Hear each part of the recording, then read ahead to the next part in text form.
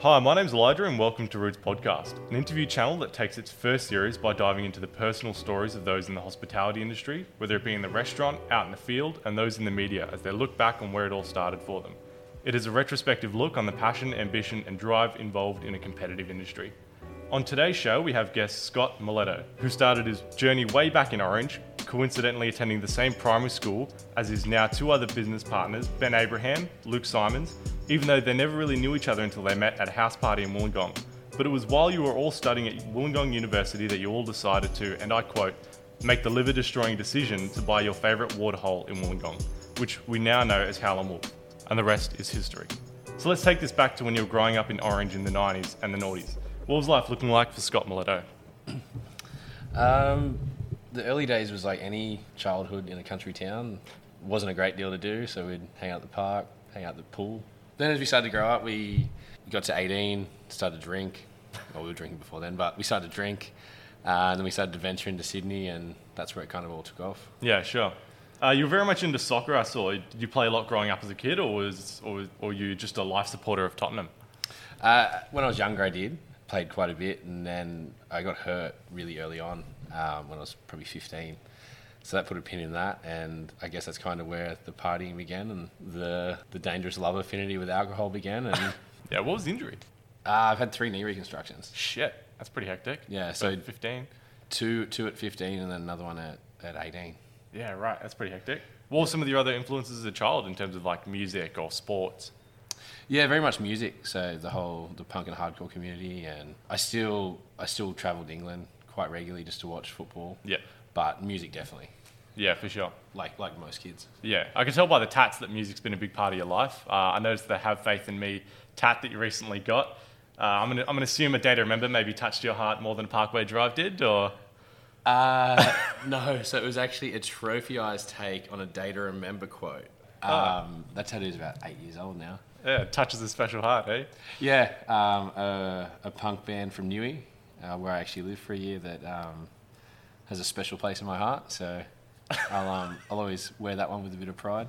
So you should. All right, so you finished high school in Orange. Where did you go from there?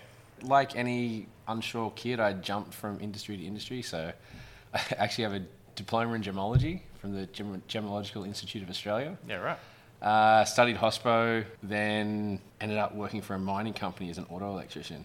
When was As an that? apprentice. From like 19 to 22. But I was awful at it. I was really bad at it. I hated the culture. I hated the people I worked with. It was just a really toxic environment. And at that point, I made the move to Wollongong and ended up bartending. And that's where it started. So I'm assuming after that, working in mining, you decided to purchase the bar in Orange, or was that coming over to Wollongong? No, it came a bit later. So I must have left when I was 21. And I came down here and I bartended, then went to Newey for a year. And that's when the idea for Orange came up. Yeah, sure. And you were doing a degree at Wollongong, right? Oh, no, I went to uni for 6 months. Well, I can't even call it 6 months because I didn't finish the semester. Yeah, what were you doing? Business, Oh, yeah, hectic. ironically. That's pretty sick. So it was after that 6 months, then you decided to open up the bar in Orange? That was kind of like muddled into the middle of it somewhere. I'd already gone to Newcastle and I was working there and living there, and I called Mum one day and I said, this is what I want to do, and we were like, all right, we'll pull the pin on it, and came back and yeah, made it happen. So what was that kind of process like as well, coming back from Newcastle and setting up a place in Orange, but having been in Wollongong? What was that kind of like, being a couple of hours away? That bit wasn't weird. The weird bit was I was definitely like not qualified to do what I was doing. So I'd worked in a couple of bars, but I did know that I knew enough to make it work in Orange. Yeah. Unfortunately, I never worked in Sydney, so I didn't go through like the Swill House training or the Maryvale or any of that. So, I mean, all my training came sitting at the end of the bar at Ramblin' Rascals. No, seriously, for a year I'd sit there, and whenever Charlie or Darden made a drink, I'd ask them about it, and they'd tell me, and I'd scribble notes into my phone. So on my days off, I'd go and sit there, and that was where like most of my training came from, which is crazy. But it worked out, kinda. Well, it has. It worked out for long enough that we could then employ someone who did know what they were doing. Yeah, for sure. And what is it, at that time you started your the Good Times only brand? Yeah, Good Times took off once we took over the Howling. So once there was more than one venue in the group, we were trying to work out how to sell a brand and not just one bar, and that's kind of where we came up with that. And I think someone kept saying good vibes only one night at work, and then at like by coffee the next morning it was good times only, and we went and registered it. And then attach that label to Everything. Yeah, sure. And you knew the other two owners, Ben Abraham and Luke Simons, growing up since primary school, right? It was actually high school. High school.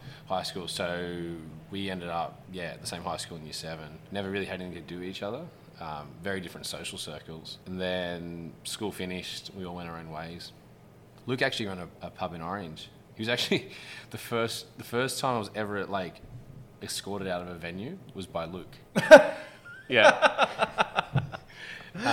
Which is still a story we tell all the time. That's hilarious. That's how you met your business partner. Yeah. Right? Yeah. Then I moved to Wollongong. Benny was already here, and I was like playing FIFA one day, and Luke walked into my lounge room. I was like, "What are you doing?" He's like, "I don't know anyone. Do you want to have a beer?" And now we're here. All right. Now you guys began going to your favourite waterhole in Wollongong, as you quote, and after some time thought we should buy this place too. Run us through that story of integrating Wollongong into that business model from Orange to here and having what we now know as Howlin' Wolf. Well, the Wolf was always there. Probably when I first lived in Wollongong, I actually ran it. That was my first bar manager's role. Yeah. I did that for probably 12 months, maybe. I think that's how it all worked out. And at that time, Luke used to come in on weekends and Glassy, and we really liked the vibe of the place, but we ended up moving our separate ways. And then the opportunity came up came on the market.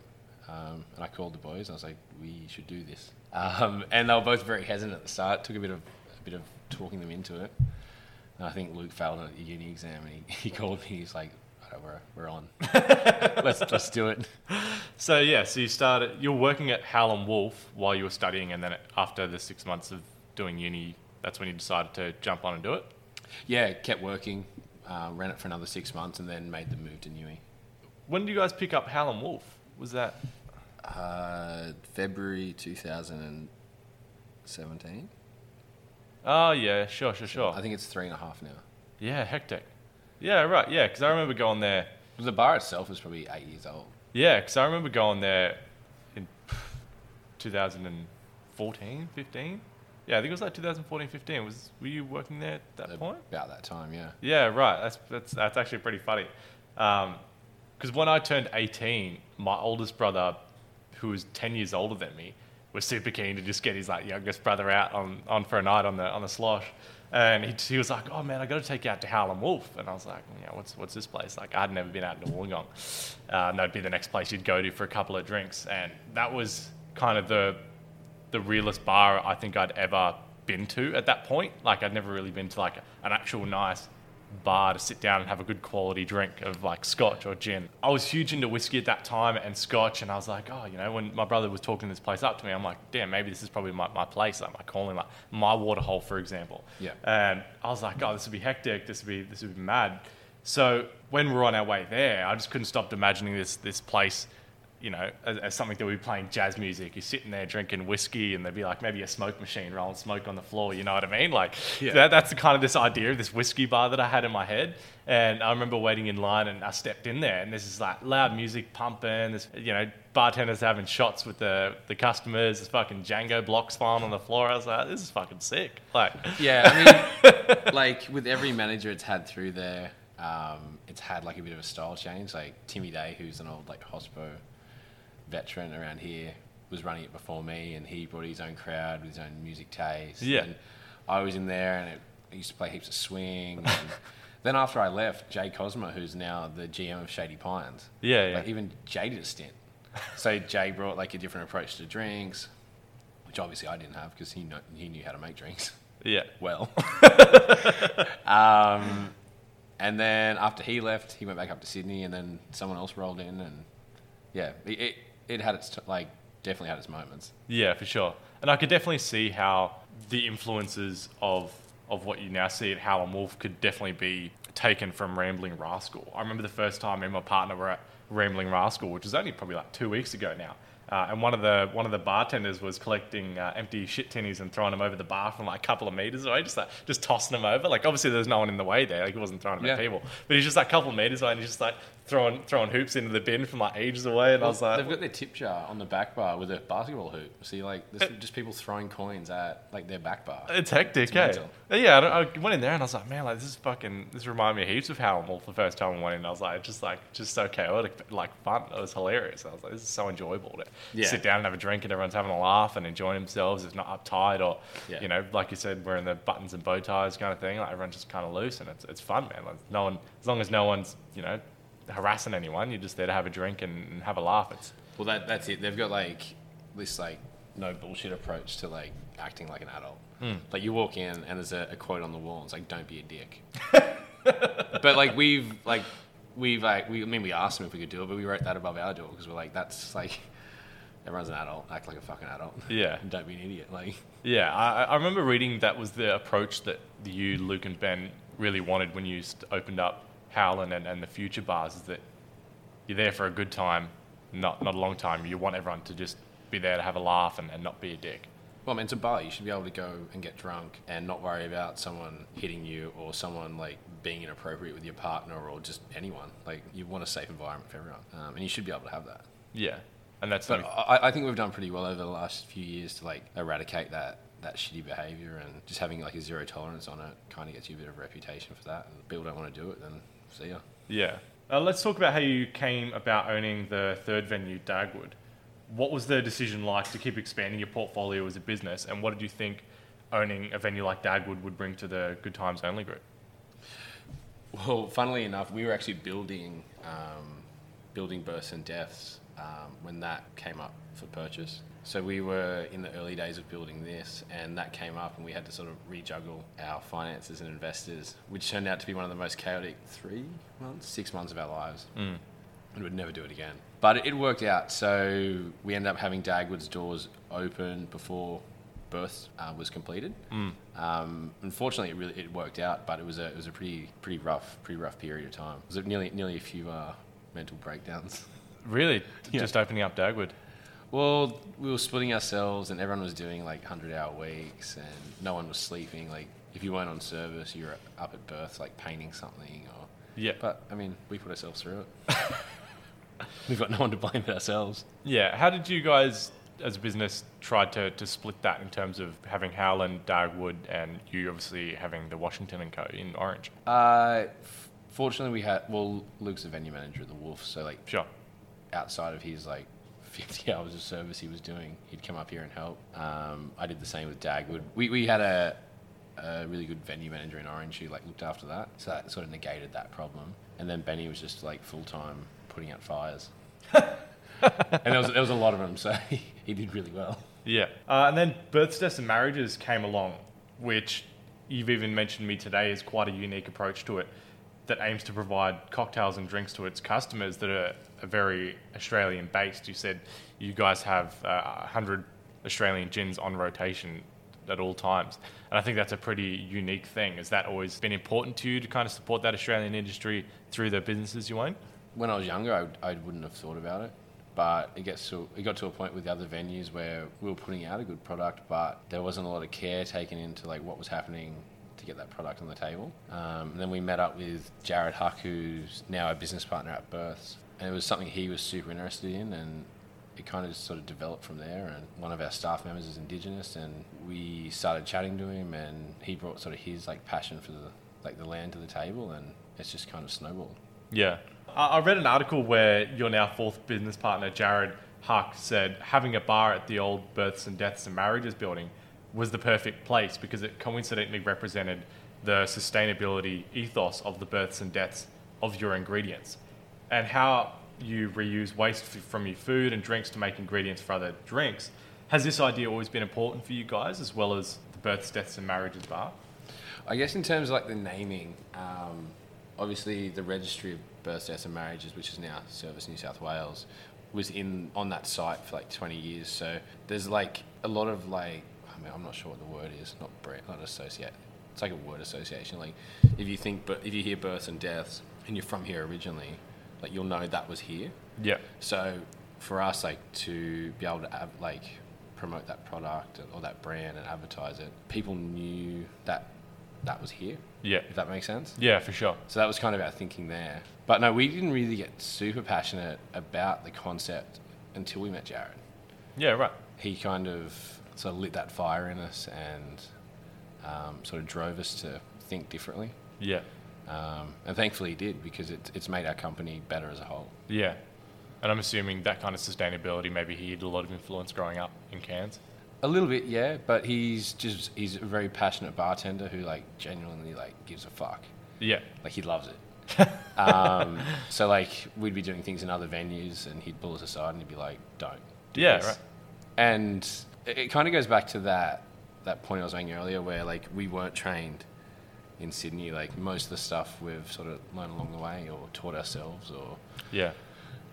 We try and like bring in bigger bars for like pop-ups quite regularly. Yeah, sure. So I've had PS40, maybe May, Matty Linklater when he was with Bulletin. Yep. Yeah, right. So we've brought people like that in and tried to learn as much as we could and take it on. And Yeah, sure. And those collaborations have been strong with Births and Deaths for a while.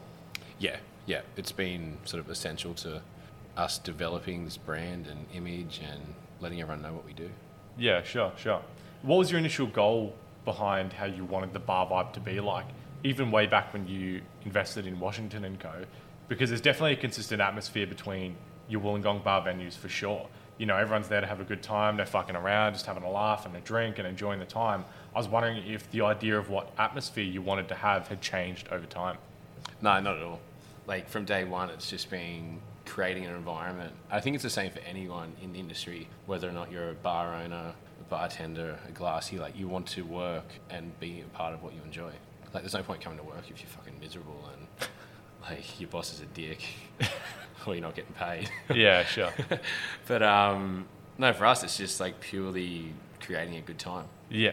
And that's all it is. Like, I mean, that's not all it is. From that, we've sort of been able to develop Births and turn some of the other venues into different versions of what they were, but it's all revolving around having a good time. Did you guys ever have any complaints about how you guys handle the venue? Like, what are some of the silliest ones you've had to deal with? We managed to insult the whole suburb of Dapto. Who hasn't? Yeah, a couple of times.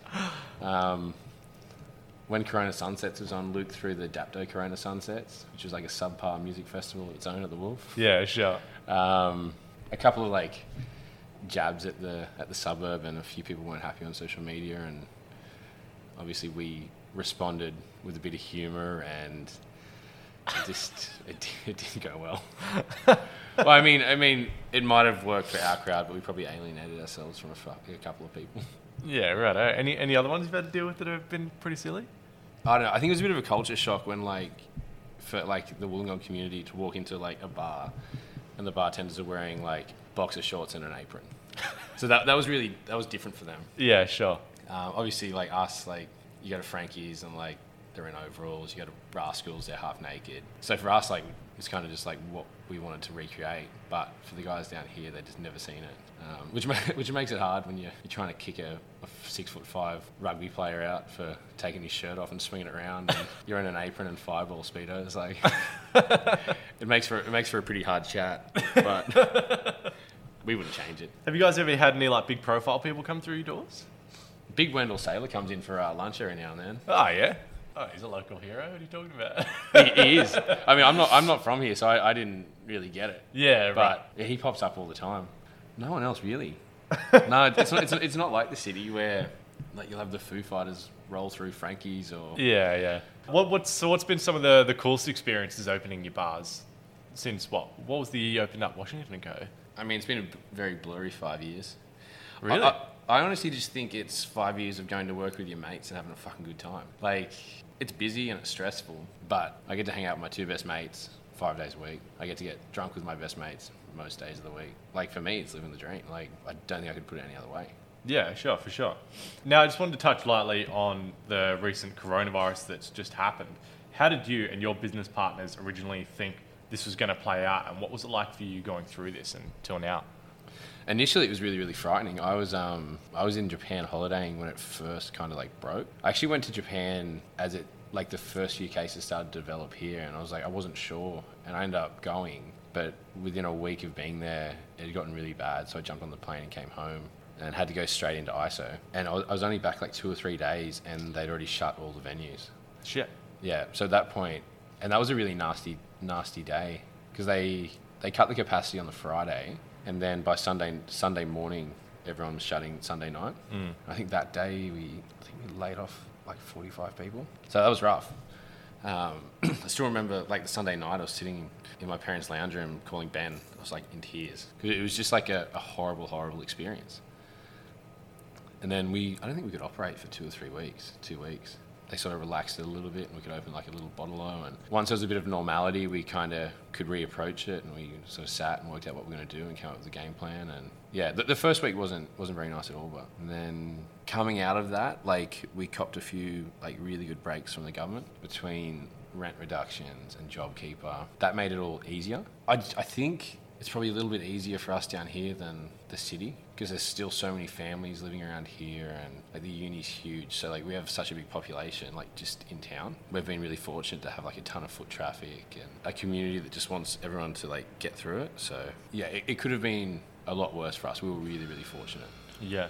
What has been the difference in terms of managing back in Orange to Wollongong and a place like births and deaths? Have you noticed the change in how you were able to come back from this? Yeah, Orange, it took a lot longer to get going, which must say something about the demographic of clientele out there. The first week the venues opened, it was almost like it was back to normal with reduced capacity, whereas Orange was like slow. Like it was doing like a fifth of its regular turnover. Within a month there was a bit of normality, whereas Wollongong kind of just like stayed at the same point. But we've kind of sort of see it all. The last 2 weeks it's been for us quite normal. I'm not sure how it's sort of travelling in like the major cities with like the CBDs, and if people aren't working in town, like I imagine that's probably really difficult. But for us it's been pretty good, all things considered.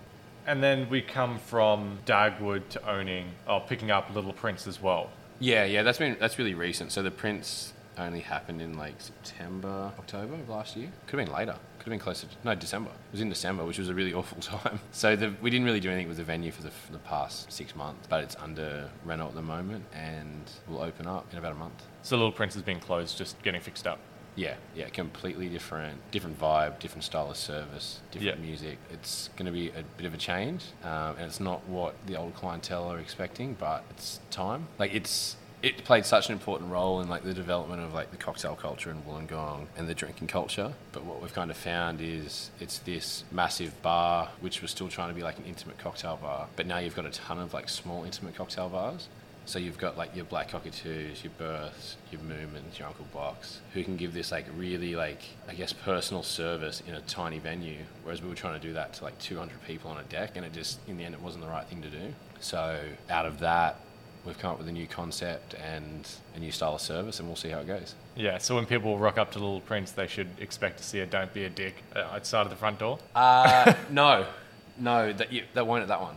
Oh, it won't be at that one. No, so it's a little bit like that mentality will still be a thing. The staff will still treat each customer in the same way as they do at the other venues. Sure. But it's a little bit more polished in terms of fit out. Okay. And a little bit more refined. So like Hallam Wharf back in the day, or? No, like Coogee Bay type vibes. The venue's gone from this really like closed in and dark, intimate like 30s jazz bar to, I mean, it's white and terracotta now. Oh yeah? Yeah. Yeah, right, pushing for it. Yeah, so we're tapping cocktails, which we're going to produce ourselves. So we've got like a little like kegging cocktail program we're about to get up and running. So rather than buying it in, we're actually going to do it ourselves on site. And then sell them from there? Or? Yeah, right. So that's just our way of providing to them a good product to the masses, which we can control and sort of play around with each week and do something a bit different. Yeah, sure. So then that brings us to Goodwill Only. Tell us about picking up that and the idea behind that, because that was a very different step from owning bars. Yeah, 100%. So this is actually the second year of Goodwill. It popped up in between. Last year for 2 months we operated very much like Lentil Is Anything. So it was a pay what you feel vegan restaurant where anyone and everyone could eat, sit together. If you had money, cool. If you don't, cool. Most of the products were donated.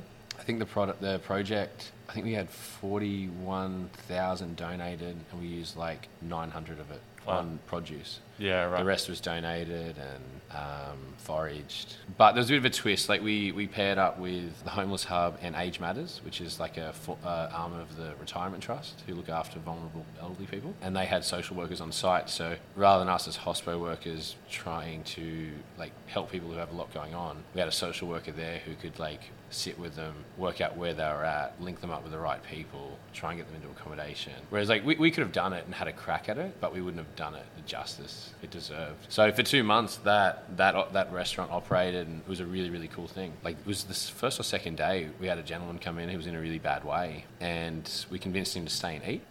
We found him a tent and we set him up for the next few nights, and we actually got him into temporary accommodation that week with the hub. Yeah. Which he's actually been in since, and he's been approved for transitional housing, so he's got housing for 2 years because there was a social worker on site who could help him and like knew like the right way to go about it. But like he ended up becoming our best volunteer. Like I think he missed 2 nights of the whole 2 months. He used to come on the fruit runs to Sydney with me twice a week. We'd go out and pick up greens and any old root veg they had, and it was a big part in how we could keep our overhead so low. But then obviously we're going to do that again this year, but COVID hit. We sort of sat and were like, how can we still put out food and use our skill set? And we got in touch with Belambie Neighbourhood Centre, who are a really cool service, but their premise is actually owned by council, and council said at the start of the pandemic that like they can't have people on site producing food just because there's obviously too many risks. So we've been able to drop off 400 or 500 meals every week and just keep that part of what they do going. They're a really essential service. It's everything from, they've got 2 social workers on site, they help them with bills, needle exchange, you name it, they do it. Really, really cool service. So for us to be able to like help prop up that part of what they do was a really, really nice feeling. But that actually finishes tomorrow. So that's gone on for 12 weeks this year. Goodwill. The restaurant finishes tomorrow. Yeah. So that's 12 weeks. I think we've put out almost 9,000 meals. Since its opening at the start? Since the opening 12 weeks ago. Oh, 12 weeks ago. Yeah, sure. I'm not sure what we did last year. It would have been about the same, Yep. even though it was only 2 months. But we're going to enter like the next phase, which is we're trying to team up with 15 restaurants to put out 30 meals a week each. And then we're going to assign them their own volunteer they'll liaise with each other, pick up the meals and get them to where they need to go. So rather than 8 volunteers sort of working out of one space each week and giving up 2 days, everyone can kind of take the load a bit. And there's a 3-month plan for that, just till everyone's back on track and can cook again. And then it's actually going to evolve into like a cooking school for those who probably haven't had that opportunity. So we'll go to the neighbourhood centre, the homeless hubs, and anything like that, and give like a tutorial and eat with them. But at the same time, give them a recipe, give them a care package with what they need to cook it, in the hope that they'll go home and give it a go.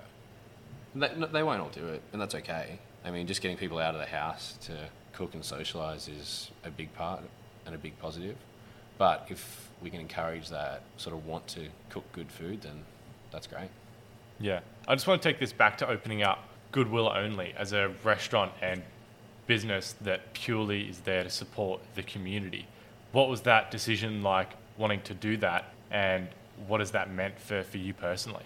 I mean, the whole idea was born out of the fact where we used to roll out of work at 2 in the morning, and you'd be sort of walking to a taxi and you'd see someone sort of like sleeping on the street and it's wet and cold, and I mean, you feel for a bit and then you jump in your taxi and go home and jump in your bed and then you forget. And that happens enough, and it gets to a point where we kind of said, like, this is a bit fucking rough. Like, I mean, I feel bad seeing it, so I can only imagine how they feel.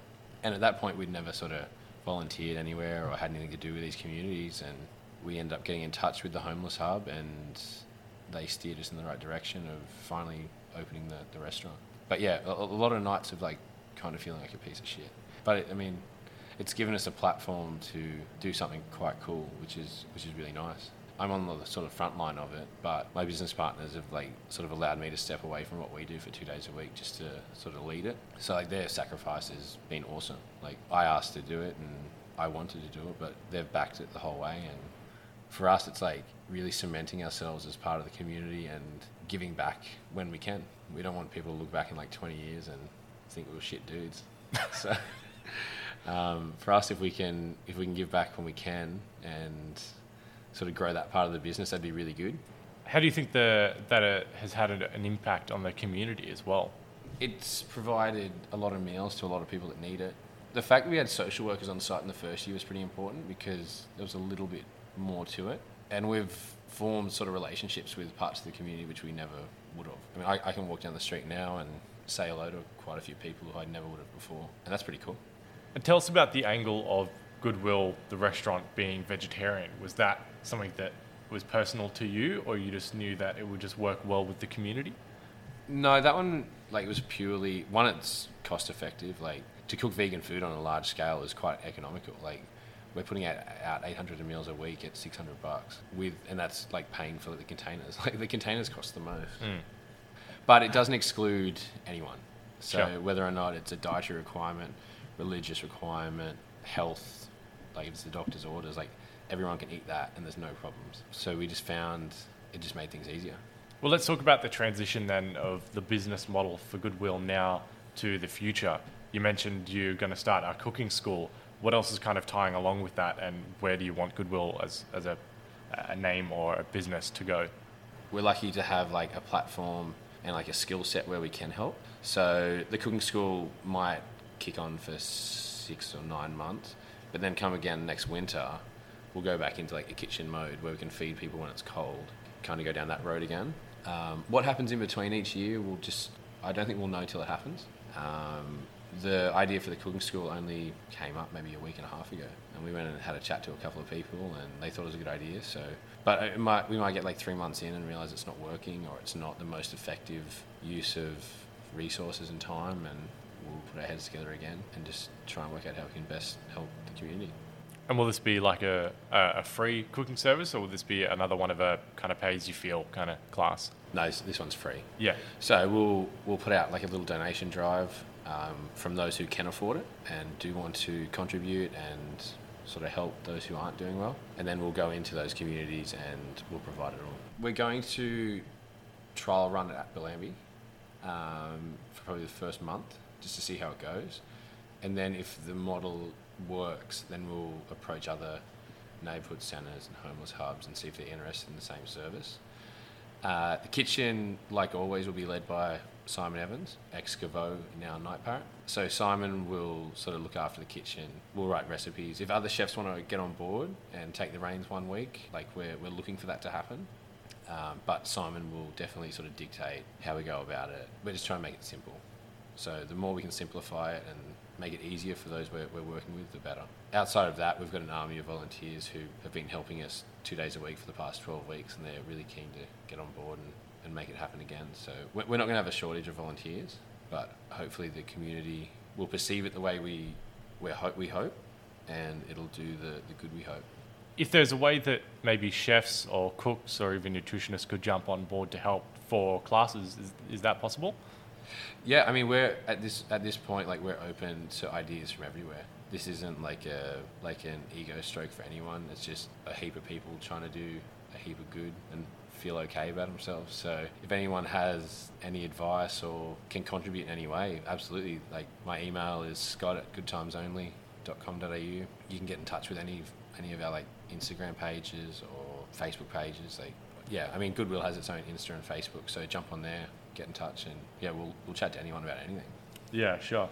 It really seems as though, from an outside perspective, that every business that you, Ben, and Luke seem to open, and now even Jared, you're hitting for the sixes, you're getting home runs and coming out with a century every game you play, which is pretty sick to see. But what do you think has been your overall success over the years?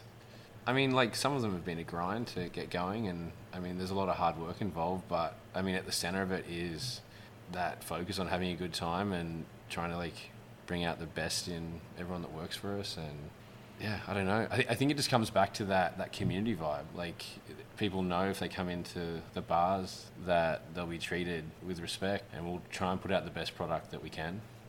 But I mean, the product probably isn't the most important thing in the end either. Like, it's that having a good time and just being treated like a person.